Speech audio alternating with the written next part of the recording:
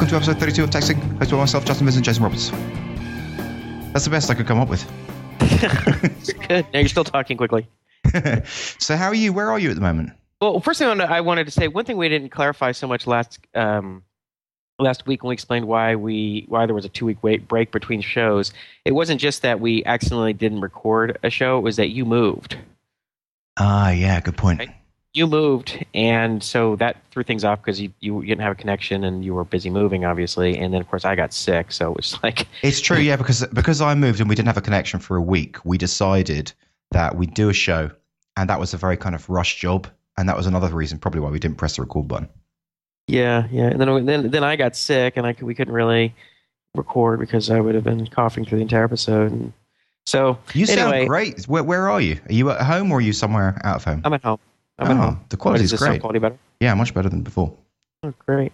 So, we got some nice feedback, I think, for the past in the comments. I mean, I have to say, it's like when people give us friendly comments or positive feedback, they're like, "Hey, I love the show." That just makes me want to do another show like immediately.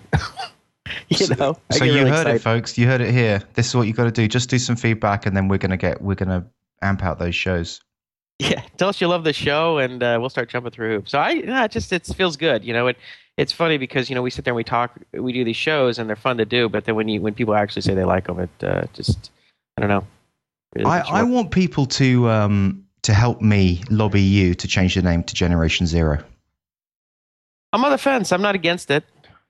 I think as many listeners as possible should go onto the website and just say Generation 0+1. Generation 0+1. So yeah, it would be nice if people, whatever you think about the name, whether you think you don't care, it doesn't make a difference, or you really like Generation 0, you think there's another name, let us know in the comments. I mean, it just makes sense with the intro, though, right? Don't you think? Thanks. I just don't know what Generation 0 just doesn't have any meaning for me. I can't seem to quite attach anything to it. That's the good thing about it.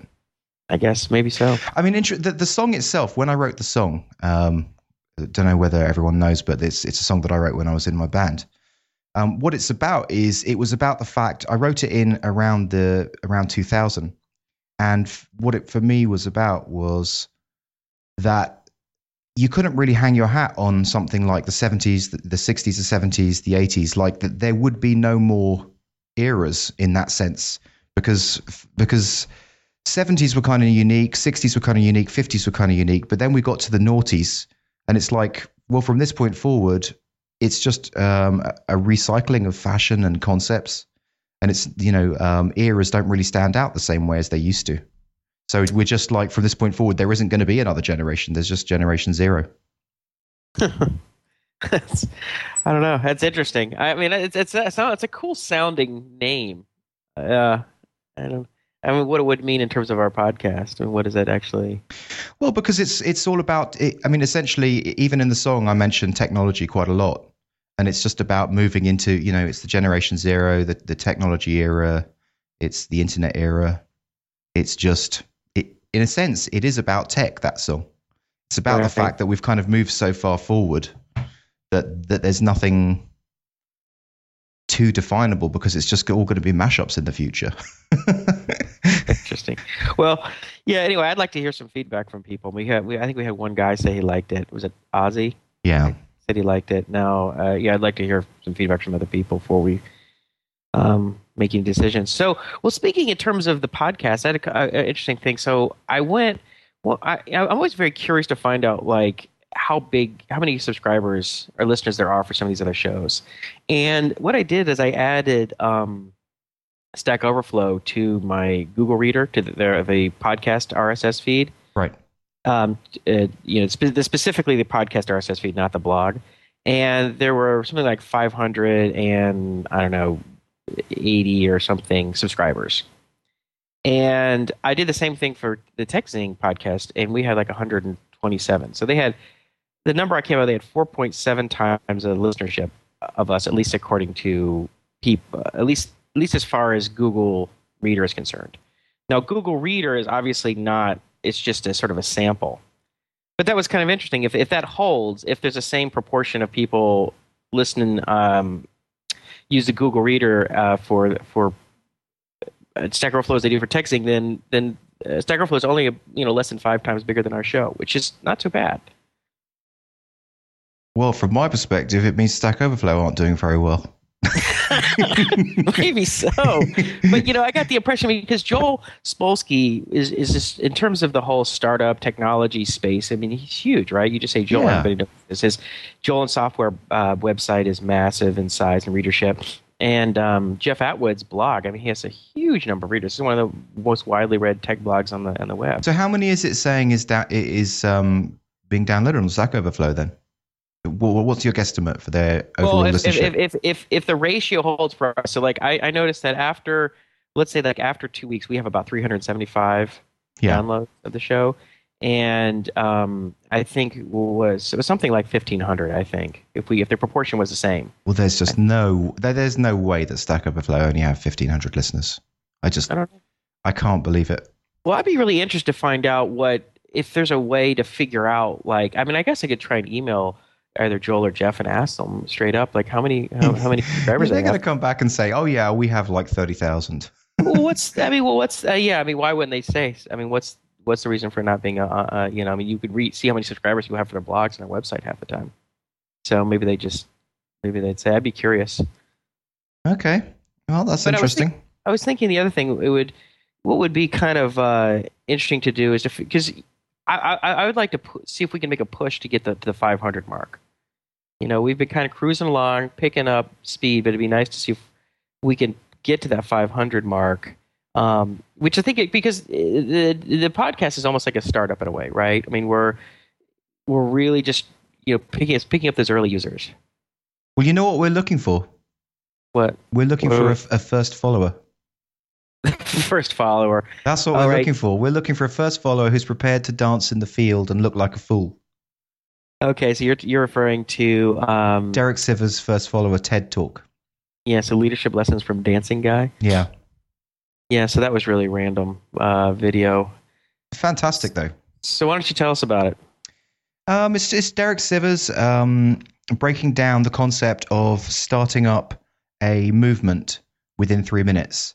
So, and that movement could be any kind of movement, from an ideological movement to also starting up a company or whatever, or bringing a new product onto the market. And in the video, it's just a 3-minute video of, I guess it's a festival somewhere, and everyone's sitting down on the grass in the sunshine, and there's one guy who's just dancing like crazy. And he's in this example. He is the leader. He's the person who starts it, the lone nut who's out there with his business concept or his idea. He's just dancing, throwing his arms around in the air. And then one guy decides to get up and start dancing with him. And this is all caught on tape. And so then all of a sudden there's 2 of them. And then that goes on for a little bit longer. And then a third guy gets up. And then once there's 3 of them, then it's a crowd. And then a few more people get up. And it's just the same sort of concept with a company. And it's talking about how important the first follower is. Because they're saying that although the original guy was pretty important for thinking of the idea, it's the first follower who essentially had the guts to get up there and start dancing along with him. And that's how the whole thing started. So we're looking for a first follower. That's what techzing's looking for. For first follower. I think we have more than a first follower. We have a core group. We have like a 375 listeners. So it's just a matter of like pushing that up a little bit, trying to get to that 500 mark. It's like we were talking about last week about you making 100 users happy. Yeah. And I think when you're small, when you're early stages, you can really think in terms of picking up users by 5 and 10 at a time, right? Or 1 at a time. It's like, well, we need 5,000 more users. It's like, really, just go and just try and grow a little bit at a time. And, pretty soon we should get the 500 mark. And then once we get the 500 mark, we start looking towards the 1,000 mark or whatever. And it's the same thing for us for an early web startup. I mean, it's easy to get depressed. Say, oh, I only got 50 users or 10 users. But, when you're that small, you can just think in terms of, okay, well, I got 50 now. I got to shoot for 55. I just go five new users, right, in the whole world, and then you get there and you go 5 more, 10 more. I mean, and pretty soon you're big enough that the natural growth, the sort of compounding interest of having a number of users, because a certain number of people using your product or listening to your podcast or reading your blog or whatever it is are going to tell other people, say, hey, this is pretty cool. You might like this. And I think that's how techzing is growing, because we're not doing any promotion or marketing of it at all. So, okay. Right? It's kind of cool in the sense that it's a bit of a fractal the way that techzing's working. If you compare techzing to a standard startup, because we sort of didn't quite know which direction to go in to begin with, and we had a bunch of guests on, and there was some wildcard shows, like for example, I think the AI War one, where we had 2,500 downloads of that one. And so It's difficult for us to understand the true growth of people who are listening to the show, because we do an episode like that and 2,500 people tune in. But of course, when it's just us talking, we're averaging around 370, something like that. And we've kind of realized that, what the podcast is probably about is about just us talking rather than having guests on. That's what we want to do. What happens is, by having guests on, I mean, I think it's not a bad idea to have guests on sometimes. It mixes things up. It gives us an opportunity to meet some really interesting people. I mean, we've sort of established friendships, or at the very least, friendly relationships with a number of interesting people, and learned some new stuff. And I think also it does bring new people into the show. So like when we interview, we do a show on the Cassandra database, right? And we get a couple thousand downloads from the high scalability website because of that. Well, majority of those people might be, look, they're really just database people. They really just are interested in that. They're not interested in tech and other tech and startup stuff so much. So they're not going to stick around. But you might have 10 or 20 or 50 of those people might stick around, right? But if you compare it to building a startup, I mean, is it a good strategy? I think it's not exactly the right strategy, because it's almost the same as basically marketing to the wrong crowd, because it's the same as with TweetMiner.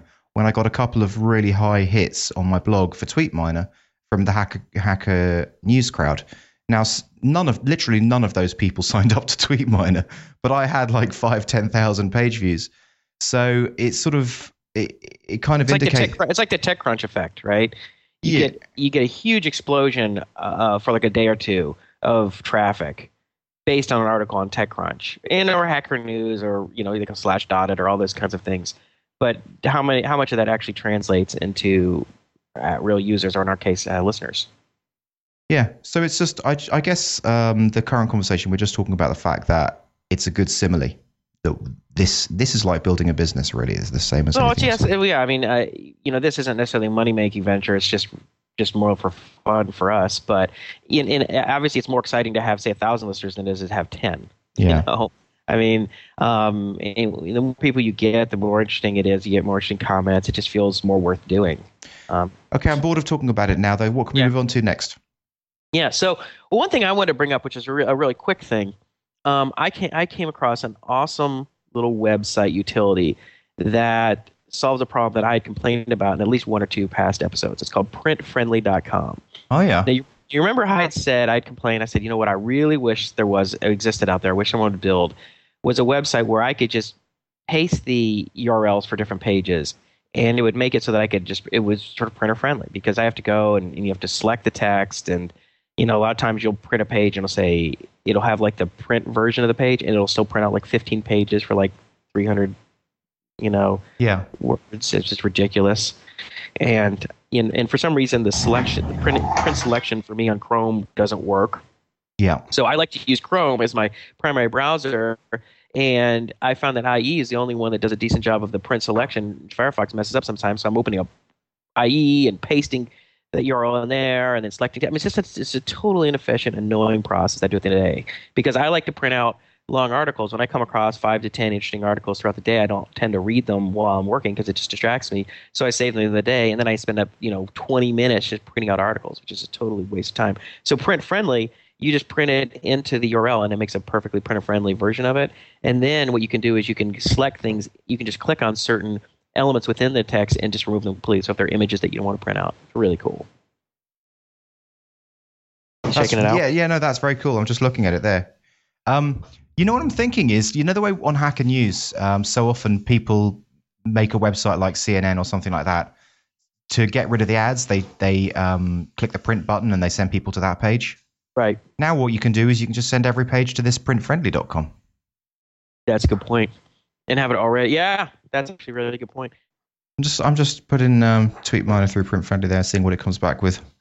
Yeah, because I can't be the only person who's spending their evenings before they clocking out, printing out a bunch of crap. I mean, I'm sure a lot of other people are like that, and they would prefer to read stuff on paper and not to spend all their days just glaring at the computer screen. Yeah, staring at the computer screen. So I thought that was kind of cool. So good find. Friendly, good stuff. Yeah. Okay, I got another thing. Go on. So I was thinking about you a lot yesterday. Oh, that's very nice of you. In what kind of a way? What kind of? Yeah. Okay. So.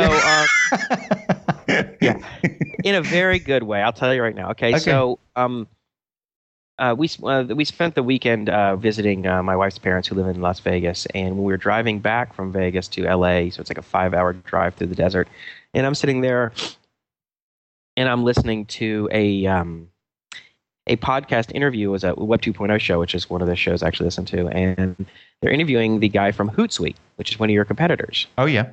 Right. Now, one thing we talked about last week is you're like, I just don't know if TweetMiner is a big enough space. I just, worry about that. And then there was a comment on the blog where I really can't pronounce the guy's name, so it's I'm not going to even try and say it. But he said he agreed with you. He's like, well, maybe it's not big enough. Maybe he could just have a couple small projects because he's like, I agree. Oh, you're talking about Bhupinder Abu Morpalinda Singh. Very well done. That has got to be the most hard to pronounce name I've ever seen. I think we should just call him BAMS. Yeah. Because he's commented a couple of times, and his acronym would be BAMS, so we're just going to call him BAMS. All right, BAMS. So BAMS agreed with you. Now, right. I'm listening to this interview with Hootsuite, and they have 400,000 users. Yeah. 400,000 users. They just got an investment of like $2 million Series A. They had 8 developers work on their product for a year, I guess, before their funding. And I'm thinking, you're worried about the size of the space, and Hootsuite is only about a year, and they have 400,000 users. It sounds like to me that space is plenty big. So you worrying about it not being big enough, I think, is based on that one data point is probably unfounded. Well, here's some interesting. I've been thinking about this a lot as well, about whether I should be working on TweetMiner or whether I should be working on Mash API. And yes, I'm going to say the name. I've decided I'm not going to keep it a secret anymore because I think that I'm going to move forward with Mash API. Because Mash API is a blue water project, and it's exactly the same as the first follower. So that's who I am with Mash API. I'm that first guy standing there dancing like a crazy nutter because no one else is doing it. But with TweetMiner, it's what they call a red water project because I'm in there swimming with sharks big time. So, and that's perfectly acceptable to be involved in that as a business model. But I'm sort of thinking, okay, consider what it's taken Hootsuite to build up to the level that they've built up to, and what it's taken me with TweetMiner to build up to that level. I actually think I'm in a position to sell TweetMiner and then reinvest that money into Mash API, because where I've already got TweetMiner, it's not that far away from Hootsuite. And so, as you say, it's an interesting space to be involved in for someone who's really passionate about that space. And there's a lot of value. Like the really hard part of that has already been built. The really hard part, proving it, getting revenue. All you need to do with TweetMiner now is to basically keep the features coming in, but they don't have to be massively coming in. The main point is TweetMiner's proven the conversion ratio of 3.5%. So it's literally just a question of marketing and getting people to the site, because you're being suspiciously quiet. Say something. Well, I couldn't disagree more. You couldn't disagree more. I think you're absolutely wrong. Okay. And here's why. I spent a lot of time thinking about this as we're driving through the desert. Okay. I had planned on all the things I was going to say. I wrote down some notes about this. And the other thing is that I read an article called, I think it was called The Sure Thing. It was an article by Malcolm Gladwell. Right. And he was talking about what was consistent about all of these very successful entrepreneurs. And one of them he was talking about was Ted Turner. And one of the things they said was that they talked about is how when Ted Turner he'd inherited a billboard advertising business Right. from his dad, and at one point he went and bought a struggling television station. It's like Channel 17, and at the time it was losing $500,000 a year. And he figured out how to make it work. He, became profitable $1 million a year, but that wasn't for 2.5 years later, right? So he had to work pretty hard at it. And I think most of these companies, most things when it comes to turning a profit and growing a profit, it doesn't happen in like 3 months and 6 months. When you're really focused on growing a business and growing a revenue stream, it's the kind of thing that takes years. It just takes commitment, persistence. And as developers, I think, and so what I'm saying is I think one thing that you should try and avoid doing, and when I say you, I mean me as well, because we're very similar like this, and I think a lot of people listening to this podcast are very, very similar to this. We're primarily technologists. We're primarily programmers or coders or people who like to build products. We like to create things. Building a business is creating a thing, but it's not the same thing as building a piece of software or building some website, because what happens as a technologist, I think, is you solve a problem and then you just kind of get bored of it and you want to do something else. Now, if you're into building a business, you understand it takes time and you just commit to doing it. And I think you're thinking like a technologist. I think you're rationalizing making decisions because you want to work on something else. And I think if you want to achieve financial freedom to where you don't have to do consulting, you don't have to worry about what your income is, you can work on whatever you want to work on, then you need to grow a revenue stream. Now you've sort of got a seedlings in there. You've got this little baby plant that's just coming out of the roots. It's showing good promise. You already got to the point where you have a revenue stream. You have whatever 100 paying customers or whatever. And I think that all you need to do now is just stick with it, not give up, not get distracted, and just crank on it. And I think I would at least focus 1 full year on it from here and see where you are, because I think you're already making. What's your revenue per month on this now? It's about 1,000, I guess. 1,000, right? I mean, I've worked out the actual profit is about 8,000 a year. Right now, as it stands right now. If you grow 10% a year, do you have any idea what that would be? Not off the top of my head. 10% a month, I mean. But this is sort of what I'm saying to you is, given that where it is right now, and it's got a profit already of 8,000 a year, and how many people want to get into this space and are interested in the same space as Hootsuite, like it probably has a valuation of at least 50,000 plus. Yeah, but I mean, look, like I mentioned before, when I tell you about the guys over at Central Desktop, right, Isaac and Arnulf, and they weren't even growing as fast. Hold on. Let me just stop you there. Okay. Were they playing in someone else's garden, or were they doing their own product? They were like so many competitors. I was actually in that space. But I don't care about competitors. I'm asking you: are they depending on another platform like Twitter in the same way as TweetMiner? But what does that have? What does that matter, really? Well, because it means that if Twitter goes kaput, if Twitter isn't the flavor of the month, if Google Buzz takes over or something like that, then what's TweetMiner? Well, here is one thing that Hootsuite is doing based on the interview. I haven't used Hootsuite or anything, but they're doing the same thing. They're using their Hootsuite as sort of like a social media manager. So it not only interfaces with Twitter, but it's also Facebook and LinkedIn. Yeah, I mean that's the answer that I give to people when they ask me that question. Yeah, so expand out. But I'm just saying. So look, Isaac and Arnulf, when they did Central Desktop, I got to have these guys on the show since I talk about them so much. But they're such a great example, right? When they started out, they were like, you talk about like a collaboration platform, web-based collaboration platform in 2005. Right. It was they were right when Basecamp was coming out, and there were like 10 other, because I was in that same space. I had my own version of that I was working on, and then Microsoft kind of head faked and said they were going to release this big web version of SharePoint, and I was like, you know what did we learn from the 90s was not to compete with Microsoft when they go into space. I said, screw it, I'm going to do something different, and that was the wrong thing to do. They stuck it out because they were actually like 2 or 3 months further in than I was. I was only a couple months in, so I think they felt like they were already just too invested to just give up or switch just because Microsoft was coming into the space. And they just kept going and kept executing. And guess what? Most of their competitors just never did anything, kind of quit, gave up. And in basketball, we call it a self-check, right? You don't have to guard the guy who's going to self-check. He won't do anything, right? And now, and like I've said, I don't know what their revenue is, but I can tell you they got an office full of like 30 people. They're incredibly successful. They're doing great because they just kept on it and they stuck with it. So do you think that I should just put Mash API on the sideline then for a year and work on TweetMiner? I think so. I think. Look, you don't have kids or a huge expensive mortgage. Your wife works as well, so you don't have to make a huge amount of income. So even to replace what income you need to make just to live the lifestyle that you live, but not have to do work for anyone else, isn't that much. And I think if you worked hard on a year, not just adding out features and focus on building your product up, adding some cool features, maybe interfacing with Facebook and Twitter, adding an iPhone app, or doing other kind of cool stuff that are cool, interesting technology problems to kind of scratch your technologist itch, because I know it's just not you just spending all your time brand building will isn't as fun. Then I think you could be in a position. You'll first of all be making a lot more than $1,000 a month, but you'll be in a position if you're not to the point where you can replace your income. You'll be damn close. You'll be like, okay, I'm really close now, right? Okay, but how can I actually compete with Hootsuite, who have 400,000 users and I have 3,000?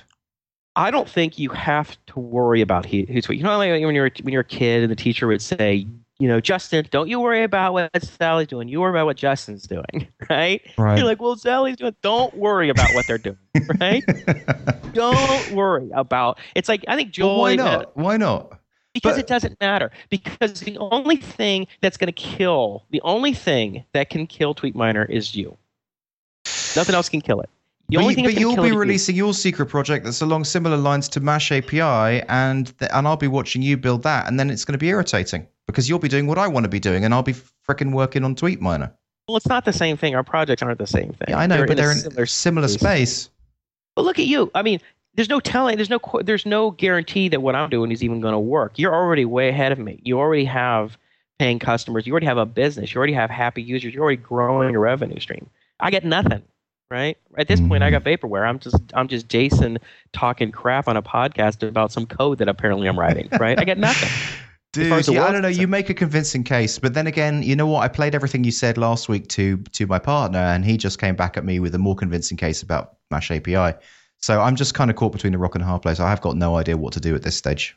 Well, I just think you need to think not like a technologist. I think you think like a businessman, and you need to grow this asset that you have. Selling it now would be stupid. You did the hard part. Now you just got to run with it, because it doesn't cost you anything to grow it. And I would just push on it. And if you want what I think, hold on a second. Why would it be stupid to sell it for 50,000 plus, and then use that money to live off for a year to build out the startup that I'm really passionate about and that I've been working on for over a year and a half? Why would that be stupid? Because you could have this thing making, you could probably sell it for 5 times or 10 times that in a year and a half.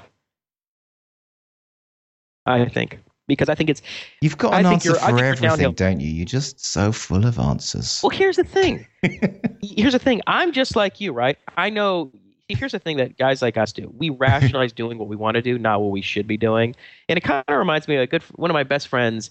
I've talked a little bit about him. He was the writer who's written some movies and stuff like that. Right. And I grew up together. And he was always like, Jason, man, why don't you, instead of doing these startups, he's like, just do consulting. You make so much money, and then you can make enough money and then do a startup on your own or side. And I kept, getting involved in these sort of complicated startup deals and all this financing, and I didn't have complete control over things, and things would blow up not because of things that I did, just because of the complexity of just relationships. Yeah. And I look back and I'm like, God, he was right, man. I should have just been consulting since, I was 25 and cranking out cash and building up a huge amount of personal savings and then working on stuff on the side. I mean, he was right, because on the outside, he could see simply like, that's all I had to do. And he's like, well, I don't know why you're doing all this complicated stuff. He's like, I don't get it. And I look back and I think he was right. I kept looking for shortcuts, kind of like, oh, we'll just crank out in a year and a half. We'll be doing this. And there is no shortcuts. It's just, you got to commit to doing something. Anyway, I just think from the outside, looking at you, I just think to give up on TweetMiner now would be absolutely ridiculous. I just think it would be so silly. God, I'm really interested to get listeners' feedback as well. So just anyone who's listening to this show, just please come to techzinglive.com and just let me know. Is Jason right or am I right? What should I do? What should I do with my life? Just help me.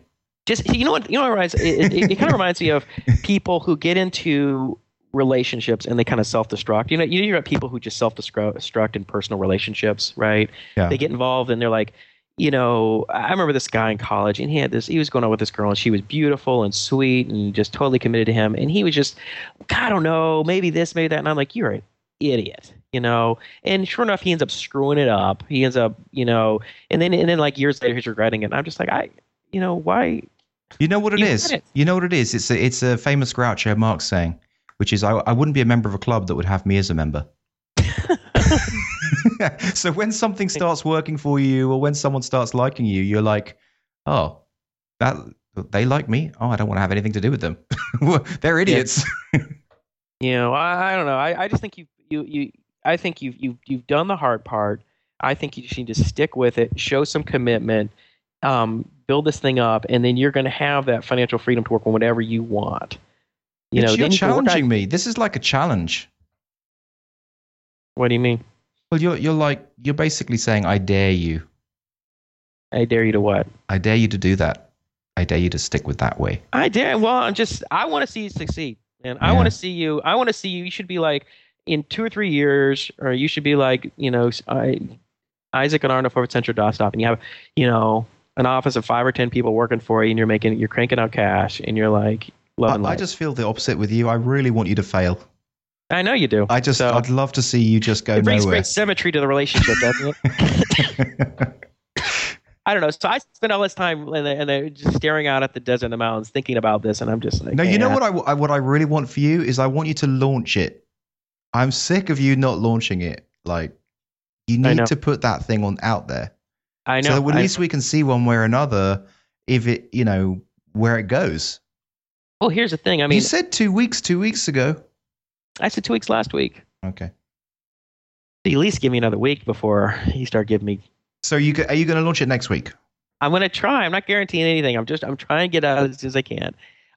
Here's the thing, though. Right. I don't expect the thing to be a big success in 3 months. Right. I mean, I'm expecting to have to spend, 2 or 3 years on this for it to become successful, because that's at least.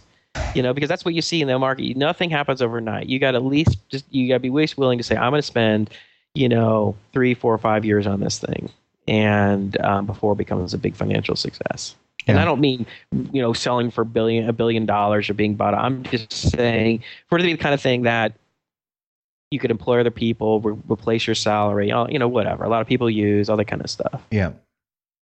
So anyway, I won't give you more hard time. I just think.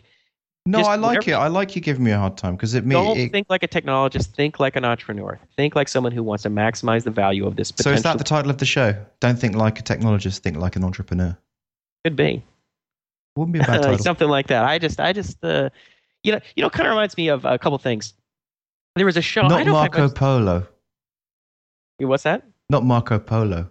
That was last show. So 2 of the things I want to mention about that. One is I remember there was a show that was on for a long time with Adam Carolla and Dr. Drew called Loveline. It was it was syndicated on all these different shows. Why is everything relationship based with your analogies about me and Tweet Minor? I don't know.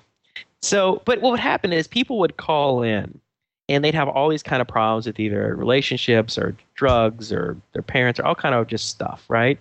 And you were usually young teenagers or people in their 20s, and before they were even finished stating what the issue was, it was not only obvious, you could tell it was obvious to Adam Carolla and Dr. Drew. It was obvious because they've listened to a million of these. It was obvious to all listeners what the person should do. Yeah. I have this alcoholic boyfriend, and he break up with him. It's over. But it's over, right? It's just like, it was obvious. And the person's, they're struggling. I don't know. We've been together. And then he said, no, break up with him. He's bad news. Get away. And it was so obvious. And it's like, I feel that way sometimes in like these kind of situations. Like, I think if you went and talked to a bunch of sort of disinterested parties, they would probably say something similar to me, which is, Justin, you've done the hard part. Now, ride this thing into victory. You've got to first base, get on this thing, ride it downhill for a couple years, and it'll be a very successful asset. Don't worry about Hootsuite. Don't worry about anyone else.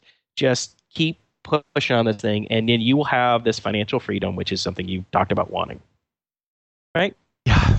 The second thing is, it also reminds me of this thing. Have you heard of masterminding? Masterminding. Yeah. I guess there's a friend of mine he's actually a fairly successful guy. He's done a hugely successful charity called Dreams for Kids. Right. And I don't know exactly where it started, but essentially what masterminding is that you meet on like say on a monthly basis with like 2 or 3 other sort of peers who are working to become successful in whatever they're doing, whatever, if they're business people or they're building a charity or I don't know, writing a book or whatever it is, right? And you each take turns describing what is it you're trying to do, what your goals were, what your stated goals were the previous month, and what progress you've made. And then you get feedback from these other people who say, look, Justin, I think, sounds like you, but you got to make sure, remember what you said. You got to do this. You can't give in to these you mean other like mastermind groups? Yeah. Does that sound familiar? Have you heard of that? Yeah, I have. Yeah. I don't know much about it, but I guess there's a book about it. And I guess there's people, a number of people do it. And, Babe. and it's kind of like this. It's like, instead of having a group, you at least Can you have get me some water? I have you, right? You keep giving me trouble about releasing my product, which is something I need to do. You're forcing me to do it. And I'm trying to get you to do something which I can tell needs to be done, but you may or may not necessarily want to do, which is like build the business and don't just write software. Yeah. Right? Because I know that's the same thing. I would, in your position, I'd be in the same position. I mean, I can't tell you how many times that you write the software, you get bored of it, and you kind of come up with a million reasons why you should do some other thing. Here's an interesting. I'll go look. I got a couple little things. Yeah. So, one thing I want to correct, I think a little. I want to hedge a little bit. Is Bams had said something on the blog. He's like, you know what, Jason, you better hope that your project is really viral. Otherwise, Justin's going to make fun of you. Yeah. Right. And I said, well, Justin's going to make fun of me regardless. So I don't think that matters. But I would say I want to take one step back. It's like, I don't know if I was going to be extremely viral. I think it has a viral aspect to it that I think could work. So we'll see. I'm going to just take one step back and I'd say, I think it's going to be extremely viral. Everyone's going to be, I didn't mean, look, because I went back, I listened to it. I'm like, I overstated that a bit. That's not quite what I meant. Yeah, because to me, it's not the kind of product that's an obvious viral product like Facebook or something. Yeah, not that sense, but it's the kind of thing where when you use it, you're going to want other people to bring other people in, and that's viral. So how viral, how much that works, I don't know. We'll see. So I just wanted to hedge that just a little bit. I think I'll tell you a story. This is a little off. Obviously, it's off topic, but I want to brag about my little brother here for a second. So my little brother, I should say my younger brother, he's not really little, he's stationed in Afghanistan. He flies Black Hawk helicopters for the Army. Yeah. And he's on a second tour in Afghanistan. And so I had the story I got back that I just heard back from that my mom told me about was so I guess this was like last week. His base got a call in. There was a soldier who got hit by an RPG and was near death, and they needed to get a helicopter evacuation to hospital immediately, otherwise he was going to die. Right. And so they sent 4 helicopters out to there because the visibility was really bad, so they weren't sure if anyone was going to get through. And all 4 turned back; they couldn't get through because there was zero visibility. You couldn't see because of, I guess, the fog or the sandstorm or something. So they all turned back; they couldn't do anything. And when there's no visibility and you're flying, you can fly with instruments if you're instrument trained or whatever. So if you have like airline pilots, no visibility, they can just use the various like altimeters and airspeed. And it's also going to tell you if there's something in front of you, like a mountain, right? I guess a radar and different things like that. So you just you can see nothing, but you know where you are by just looking at your instruments. Well, apparently I'm not exactly sure, but apparently either these helicopters weren't instrument equipped for that way, or they didn't have the equipment out there, so they couldn't fly by instruments. But my brother went up to the squadron commander after the helicopters returned. He's like, I can do it. He's like, and the guy's like, okay, Jeff. Well, if you think you can do it, give it a shot. And because my brother was known to be a really, really good pilot. Right. So he and his crew, he took them out and they flew 25 miles an hour through the mountains, right just above the ground. And they inched their way the whole way there, picked up the soldier, vacuumed to the hospital, and saved his life. How in the hell did he do that? That's fantastic.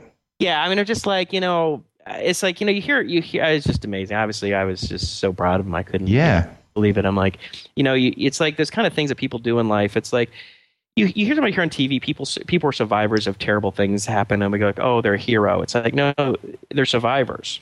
People who survive cancer, survive a plane crash or whatever. I mean, they're not heroes. Heroes are people who run into burning buildings or jump into freezing rivers or jump on top of a grenade, or they do something. They risk their own life to save other people. So here's a question for you: where do you stand on the fact of that war should be happening or not? Well, I'm very skeptical of U.S. foreign policy in general, and I don't really want to get into that too much I'm not a big fan of why we're in Central Asia. Right. Or that. So, but my brother and these guys are over there for the reason they're not foreign policy wonks. Right? No, they're just instruments essentially. They're just trying to do. They thought they were trying to help their country. They're trying to do the right thing, and so. Regardless, and so he's over there, right? Yeah. I mean, he's already in. He's been in the Army for a number of years. He's in it, and he's just as a helicopter pilot, he's not out fighting. He's just as he described himself, he's like, hey man, I'm just a bus driver. I fly Blackhawks around and take people where they need to go and evacuate people and do different things. And but there's a soldier whose life was saved because of Jeff. I mean, Jeff risked his own life to save this guy. There's a good chance that they were going to crash, because you hear about all these stories come back from Afghanistan and Iraq where a lot of these helicopters are crashing all the time. People are dying all the time because of these really difficult flying conditions. So anyway, fantastic. Congratulations. I just had to brag about my little brother for a second because I was so proud of him. So anyway, it's just like there's this guy who's alive now because of my brother. That's so cool. It's probably some young kid. He's probably 19, 20 years old, and my brother's like, there's no way we're letting this kid die. We're going to get him. It's like something out of a movie, So anyway. Well, maybe you could hook him up with your other friend who's a writer, and between them they could make an interesting show. Well, it's funny. I actually forwarded the additional email that I got from my mom describing the story, and to a friend of mine who's actually a writer. He makes documentaries and stuff like that. And he's made a couple documentaries on like special forces and stuff like that. So he's kind of a fan of those guys. He's just like, these guys are unbelievable. And he's like, they're such just badasses. And so I said, here's a story of my brother you might like. And he was like, wow, it's really, really awesome story. And then I forwarded him a follow-up because my mom had emailed my brother to ask him a little bit more about it. And Jeff's just said, "Oh yeah, it was a really cool mission." He's like, "It's great when these commanders and stuff will just lay it on the line and let you take the risk to do something that needs to be done."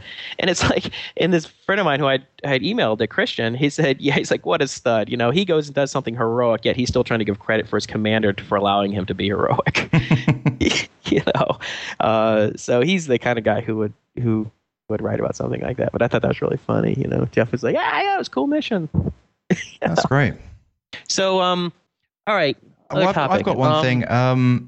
The whole hoo-ha about Facebook creating their own PHP compiler system. HPHP or hip hop or whatever. Yeah, and it generates C++, and then you use GCC to compile it. That's kind of interesting, isn't it? Like it converts your PHP program into C++. Yeah, so I guess I read some sort of criticism of it or commentary, and what was interesting is that I guess it's rarely the case, unless you're a massive website, that the bottleneck is the actual processing of the PHP. It's usually the database. Yeah, it's the database, the connections to the database, and all the network stuff. So unless you have a massive website like Facebook, it may not be a big deal, but I don't know. It'll be interesting. I mean, most stuff for like websites like that we would be building, or even if we were successful in our startups for at least 2 or 3 years about that. Well, it's like a local bacon or TweetMiner. I'm sure that neither of them are optimized. They're just running just standard PHP. And TweetMiner, I mean, the server has loads and loads of extra headroom. You don't have to worry about that. And that's, I guess, one of the things in programming is just try not to get caught up in optimizing things that don't need to be optimized. Because you're just wasting cycles on something else that could use your time and energy, as opposed to like tweaking stuff that doesn't need to be fixed. But it's cool that you can do that. I mean, I guess you see a lot of progress in that area, like Unladen Swallow, which is like this sort of compiler, just-in-time compiler or something for Python. Right. And they're trying to do that. Of course, you've seen what Chrome, what Google has done with their JavaScript engine in Chrome and a V8. Yeah. And Trace Monkey, Spider Monkey for Firefox. You can get these dynamically typed languages, and I think they do like static inference, and they do different. Sometimes they use jitters and other different. I guess it's a variety of approaches to how you compile, but anytime you can make stuff faster, it's always good. I mean, in some cases, I guess you don't need it, but things like Python, I guess, which are like not just for like websites, but for building all kind of stuff, and it's known to be a really productive language because it's dynamic. It's just a dynamic scripting language, but it's just so damn slow that in some cases I think it kills you. But if you can just have something unladen swallow, which should make it so it's not that much slower than say C, then you're in a great place because you're productive and it's reasonably efficient. Yeah. I mean, I think it's a good idea. I'd try it out, but I think that you're going to obviously have to have root access to the server in some way, right? Or you're going to have a good access to your server to be able to use the compiler and recompile stuff and link it in. So probably isn't going to work. Do you have a VPS, a virtual private server? Well, I run on Rackspace. So, I know, but they have like cloud sites. Rackspace cloud sites. So basically, I don't think I do have the VPS stuff. You'd have to use. I think it's cloud. It's Rackspace. That's cloud servers where you actually get the images of each of the servers. Right. Yeah, that's probably. I mean, I guess there's going to be somewhere along TweetMiner's existence where I will have to start doing the load balancing stuff.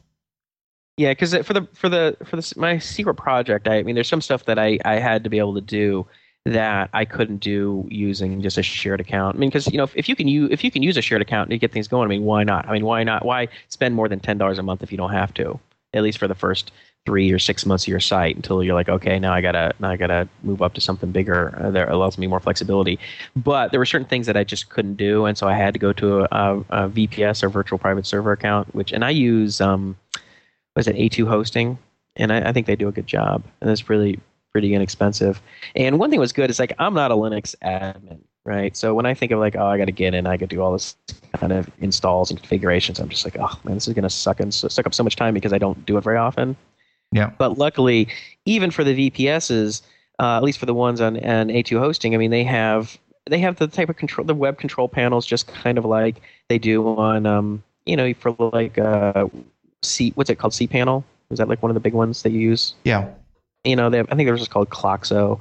So even for the vast majority of things you need to do, you can just use the web control panel. And if you have to go into the command line and get nasty and really get into like the Linux admin stuff. Also, when you're using those control panels, they have APIs as well. So if you need to do something like build stuff that actually hooks, if you need to like add new email users or something like that as part of your website, sometimes it can be easier to go through their APIs than to sort of get involved with low-level system stuff.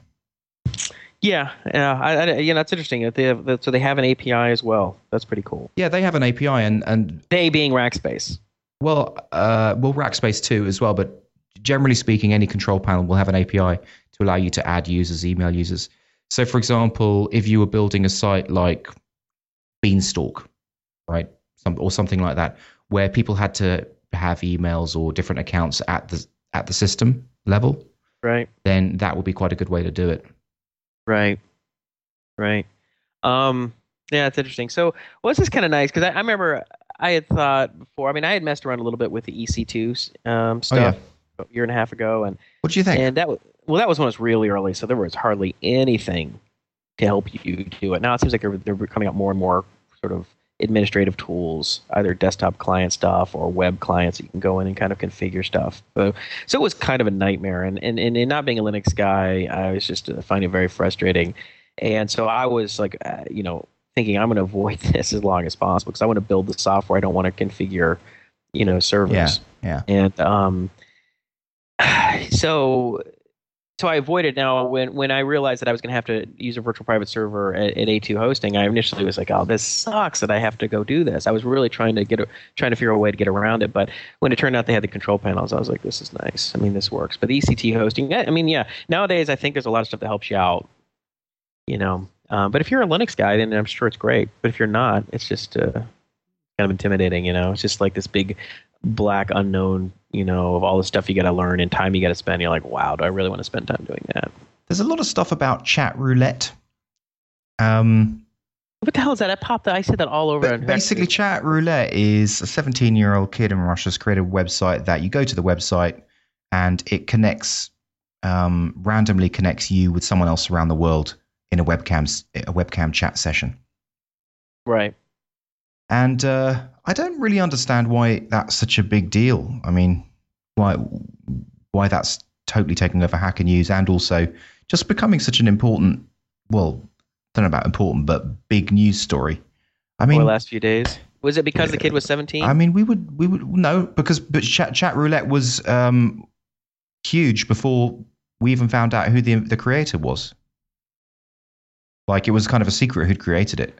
So it already got really huge, but it sounds like the kind of things that was happening, I don't know, back 10 years ago. It was like AOL chat kind of stuff. Yeah, it's like, so what? So now you have the webcam. Yeah. Talk to random people. Yeah. Skype did it. Like even when it first launched. I don't understand this whole like talk to random people stuff. I don't get it. I don't understand the chat rooms and stuff. It seems that stuff always devolves into like sort of really kind of seedy stuff. Yeah, absolutely. It's just going to be pervs. Yeah, that's what it seems like. That's what it really is the hunting ground for that kind of stuff. I don't know. That's kind of weird. That's such a big deal. Yeah, so you're kind of the same viewpoint as me, which is just like, why? Who cares? I guess it's just like the new meme that people are interested in. Right. So I got another topic. Okay, shoot. The one was called "Retirement is about money, not age." And one thing you had talked about, you had sort of thrown this in a variety of different conversations we had over the last, the range of the podcast. You said, about retiring or how you want to retire and not do anything. I mean, when you say retire, what is it that you want to do? Well, I wouldn't like to retire and not do anything. I mean, I'd like to just get to a space where for me, retirement is working on what I really want to do. So okay. I think retirement would be, I'd be in a position like a CIO, like a chief innovations officer, and I could just knock out different concepts every day and have a team to work on them and build them and just try out lots of different things.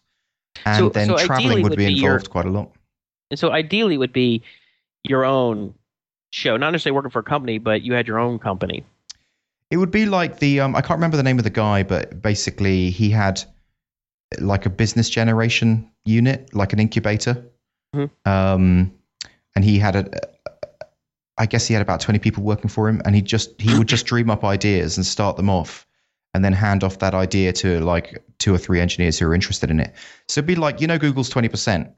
Right. It would be like an incubator where everyone was doing that 100% of the time. Yeah, no, I've always felt the same way. Right, that would be my ideal, is just being able to launch all kind of cool new ideas. Just to try it out, just to play around. So it's not that you want to just make enough money so that you can just do nothing and sit on the beach. No. It's so that you can play with ideas and create cool stuff at your leisure. Yeah, but there would definitely be an aspect of, I mean, if you're talking about like ideal lifestyle, there'd definitely be an aspect of travel, moving around the planet, checking out different new places. I mean, that would be my ideal. So, obviously, if it was your own company, like obviously, it's like, let's say that you took TweetMiner and you really cranked on it, and it started making out some really good cash over the next 2 to 3 years, right? To where you didn't have to work for anyone, you could actually employ other people. Then you could do that, and you could do it from anywhere. Well, I mean, it depends on whether you're talking about retirement or kind of dream level of wealth, as it were. I mean, if you're talking about the dream level of wealth aspect, then I'd just get into philanthropic stuff.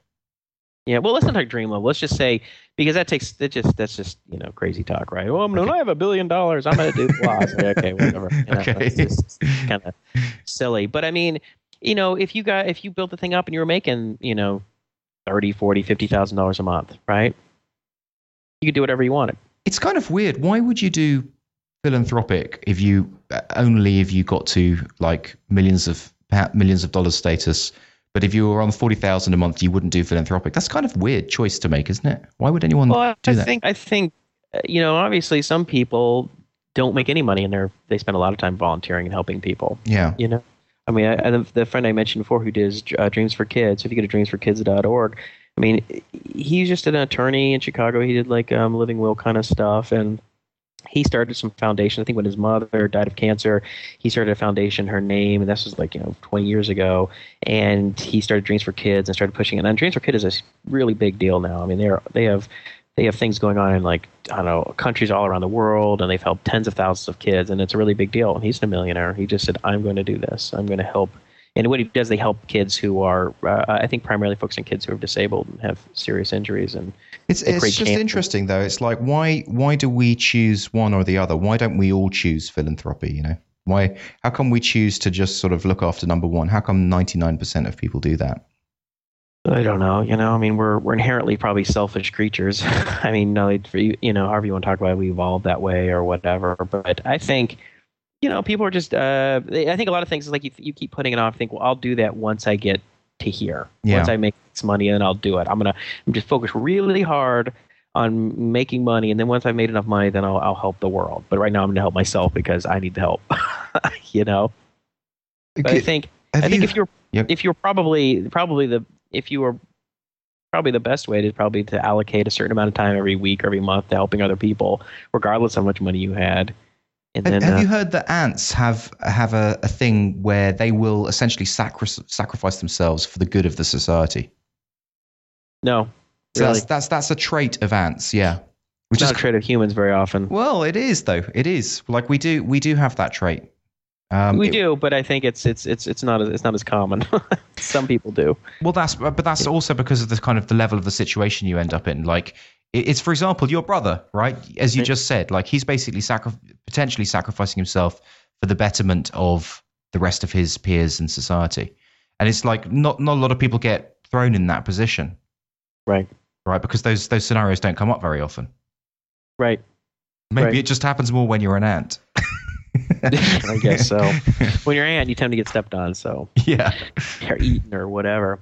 So along the vein of the whole retirement or you make a certain amount of money or whatever. One thing that was kind of interesting in this article I read about this Malcolm Gladwell article about Malcolm who? Sure thing, Malcolm Gladwell. Malcolm Gladwell. Okay, yeah. A tipping point, I blink or whatever. He one thing he cited was that you would have to make 2.5 times the amount of money working for someone else to be as happy as you are working for yourself. That's what it comes up. I mean, basically, essentially, people are much happier working for themselves. They have to make a lot more money to even out. And that's another thing. That's kind of interesting. One thing about doing these startups and stuff, it's like, once you can kind of not have to work for other people, and I think that consulting is kind of a hybrid. I think when you're consulting, it's kind of in the middle. Right? I mean, you still have to jump through some hoops. You still have to worry about making a small number of people happy at certain times. But it's not like you have to drive to an office and sit in a cubicle and go to meetings and do all kind of crap that you don't want to do. For me, consulting feels exactly the same as working for other people. Like, does it? Yeah, I don't really feel the difference between that and working at a company for other people. For me, I just feel like it's either do your own thing, build your own business, or consult or have a job. Yeah. I mean, maybe it is. Maybe it's closer to that. Or at least then you work from home and you can kind of make your own hours and you can kind of see. I think one of the things about working for other people, it's not only doing what you want to do, but it's like when people have power over you. I think that tends to make people unhappy. And when you have one person who your boss or the company you work for who essentially has a lot of power over you, then you get fired if you don't do things their way or what they want you to do at a certain time. If you have 3 or 4 or 5 clients, it's like, they don't really have that much power over you, right? If a client is unhappy or is acting up, and you just say, whatever, I'll quit. But there's also another point, which is when someone's paying for your time, essentially they're more, I guess 9 out of 10 people are going to feel like they have a right to speak to you in a certain kind of way, which is, I'm the customer, I'm right. Kind of a way. That's true, but if you have one customer, and it's like, but if you have like say 4 or 5 clients, yeah, and they're all sort of hoping to get more of your time, they know that you don't need them, right? So they have to be on good behavior, just as if you had a boss. Yeah. It's like working for a boss who's a really great person and they're really respectful and very supportive and whatever, then it can be a very nice working situation. If you're with a boss who's disrespectful and trying to take advantage and whatever, that's a nightmare. And so it's a good strategy to have multiple clients then under that consulting. Well, as a plus and minus, you diversify your risk of, having not only losing your contract, but they have less power over you. You have a little less. But you've got more context switching, which is a pain in the butt. But you have more context switching, which is a pain. So you have to. That's the trade-off. Do you want to context switch and have to juggle these clients, but no one has that much power over you, and you're diversified, or vice versa? I prefer to have more clients, even if I do. I struggle with context switching at the time. I prefer to diversify my risk and not have to. Because otherwise, you're just an employee. Effectively, you have one client, you have one employee, but you don't have any benefits, and you're cranking by the hour. Yeah, no, that's very good, very good. But I think that when we talk about like say building up a startup and get to a point where you make enough money that you don't really have to work for someone else. I mean, I think you're probably substantially happier at that point. I mean, if you just had Tweetminer and you're just like, no, let's just say I was making you $10,000 a month, right? Well, you're like, that'd be not fantastic. only making more than you'd be really happy probably. You'd be like, I can work whatever I want. Especially being somebody who likes to work on cool problems. You're like, I want to work on this, so you can just do what you want. It would literally be a dream come true. It really would. And is that how you feel as well? I mean, if your project was doing the same thing, would you just feel like a weight lifted off your shoulders? Yeah, so I feel like what I'm going to have to do is I'm really going to have to crank for the next, couple years, 2 to 3 years, and push on this project to the point to where it's that profitable. And I don't think it's that hard. I should say I don't think it's. Something I'm saying it's not hard, but I think it's doable. I think it's very doable. You come up with a decent idea. You're going to market.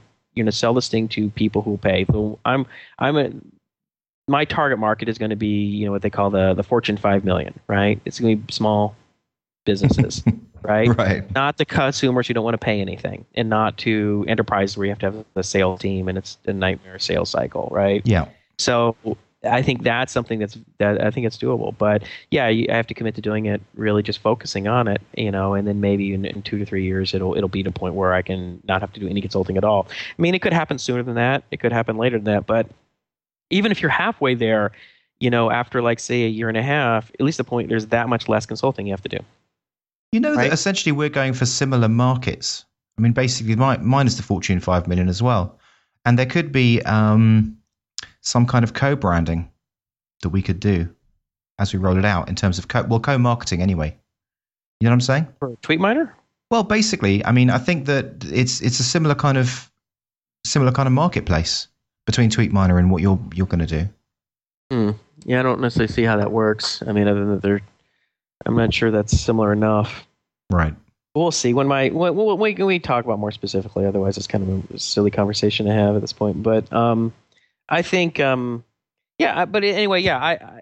I want personal freedom is the most important thing to me. I don't have to be a millionaire, but at the point where it's like I can work on what I want to work on, but I make enough to support my family and do what I want to do. That would be great. That's the focus now, right? There's a lot of times when I have people get to that point and then they start thinking the next step.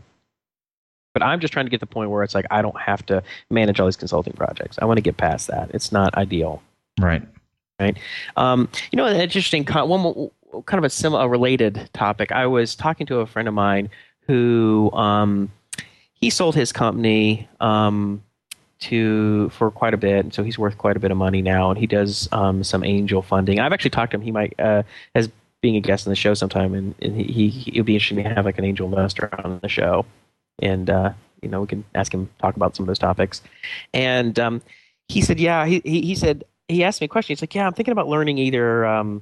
He's like, I want to build this. I have an idea for a website that I want to build for myself that I think it'd be kind of cool, and I want to either learn PHP, Ruby, or Python. He's like, what should I do? And I said, well, I don't know. And I said, look, you can use any three. I said, I don't know. I said, maybe go play with 3 different kinds and see which one you like better. But anyway, I asked him. I said, let me ask you this. A lot of times when people make a lot of money, then they feel like it would be sort of a waste of, or not a good use of their time to actually go in and start fiddling with this stuff themselves. It'd be more efficient for them to just pay other people. Right? Right. And because I had known someone who a guy who invested in my first company. He was like close to a billionaire, and but he was young. He was in his 20s. He had inherited a lot of money from his parents. Obviously, it wasn't he built it up, and he was really interested in code and interested in things like that. But he could never do it because he was just allocating his capital. Right, that's how he spent his time. But that wasn't nearly as fun for him. Hmm. And it was almost like, so I asked this other friend of mine, I said, would you ever feel like because of the wealth that you have now that you don't get to do the fun stuff anymore? It's like you don't get to go play basketball, you got to go buy a basketball team or pay someone else. Like, but it's the fun is in doing, right? The fun is in playing basketball. The fun is in writing code. It's in building stuff. It's not in just giving people money, allocating money, let other people do it. And he said, yeah, oh man, he's like, you have no idea. I feel that way all the time. And there was a book I had read years ago called The New Thing. I think it was by this guy Lewis. Guy wrote. That was the one about Dick Clark. That's right. Fantastic book. Was it Dick Clark? Sorry, I always say that. It was not Dick Clark. That was the chat show host. Yeah. It was Dick someone or other. Right, Clark is his last name. But anyway, he's created Silicon Graphics, and then he created Netscape. Yeah. What's his name? And then it's Clark is his last name. Yeah, I'm just saying Dick Clark. I'm kind of messed up. Okay. So but after at one point he bought this really big yacht and he wanted the whole thing to be completely automated. So he was trying to learn how to write C++ so he could write the code. Jim Clark. Jim Clark, that's right. Dick Clark. And I thought that was kind of cool. But I think it's kind of interesting though how sometimes when people they make a lot of money and then they kind of get themselves in a situation where they can't participate in things. Yeah. Very easily without feeling like, why am I doing this? I can just pay someone to do this. But then you're not having fun. I've just seen something interesting, just changing the topic slightly. Seen something interesting on Hacker News, which is that, our old friend Jason Cohen from A Smart Bear. Yep. Done a blog post called Sunk Costs, an Invisible Pervasive Peril. Yeah, which is funny because I saw that today. Actually, I'd written it down as one of the things to talk about. It's exactly what we've been talking about with the Mash API thing. So it's exactly what you're saying, which is that you overvalue something that you've put time in for a lot of time in. Yeah, I wonder if Jason had listened to our podcast and that got him thinking about it and he wanted to write a post. Maybe. I think so. I know he listens to it sometimes. But he's saying right. We have this cognitive bias to overvalue sunk costs instead of just looking at this point forward, what we want to do. And I guess one of the good examples was, I gave a bunch of examples, but one of them was really funny was like at Duke University, I guess there's just not enough tickets to the basketball games to go around. Right. And so they have a lottery system, and they asked the people who won the lottery how much they would sell their tickets for, and on average we willing to sell their tickets for $2,400. And they asked the people who hadn't won how much they'd be willing to buy them for, and the most was about $170. And all kind of things that people are more likely to buy something that they actually touch with their hands. Yeah. Yeah. So yeah, I mean that's it's a cognitive bias, which means that even when you recognize it and understand it, it's still hard to get over that. It's still hard to think rationally about what's the best decision to do, the best decision going forward. So, we don't rehash the early part of the conversation, but I was thinking, and I was like, it's on cost. It's like you really gotta be careful not to fall in that trap and keep trying to figure out how you're going to leverage. Sometimes you just spend time on stuff and then it just isn't going to go forward. I mean, I've spent time, most of the things that I've worked on most of my life is sunk cost. Do you know, you mentioned last week that there's a local place to have curry near where you live and you go there for lunch sometimes? Yeah, in a restaurant, yep. Yeah, I was thinking maybe we should have lunch. Have lunch there next week. Sure. Any time you want, just we can. I have to be pretty quick though because I'm usually between contracts, so I don't usually take like an hour lunch. I usually have a half hour to myself. So one of these days, like a Friday or something. Well, because you know what, maybe it would be nice to talk about some of the food experiences, especially once you're going to cook for me some of this interesting cuisine. The whole food topic. Come on. Yeah, I don't know enough about food to talk food. Dude, you're going to cook that Ethiopian dish for me, aren't you? I'm not going to cook anything for you. First of all, I don't cook. Second of all, if I did, I don't have liability that I'm going to kill you with my cooking. I'm going to get botulism. Sandy, my wife, she's a great cook, and so I've a little bit of cooking that I did do before we were married. has since I've lost any technique or knowledge because she does all the cooking because she loves to cook and she's a good cook. So I don't cook at all. Okay, so what did you just eat? Scrambled eggs on toast? What did I eat? Before when you were single. Oh, I don't know. I mean, I could cook, a handful of dishes or whatever. I mean, I don't know. I ate normal food, but yeah. Anyway, you love talking about food, huh? Well, yeah, I do. I eat a lot of it. Yeah, I'm not.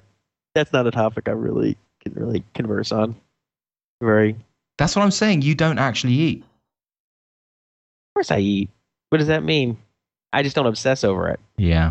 I don't go, oh, this restaurant, they prepare the dish in a certain way, and oh, it's just so wonderful. Whatever. I mean, I like Indian food, I like Chinese food, I like Thai food, I like this, I like that, but I like Mediterranean.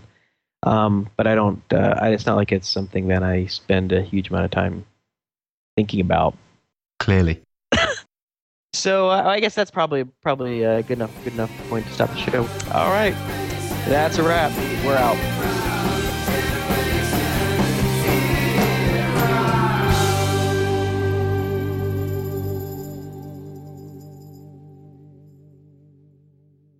You can't be silly. Acting silly. You're like, let's be silly. It just acted stupid. Well, there's nothing wrong with being silly. Like, no, but it's like you're undervaluing silly. I think talking about dumb topics doesn't make me laugh. It makes me just go, "That's stupid." Let's be silly.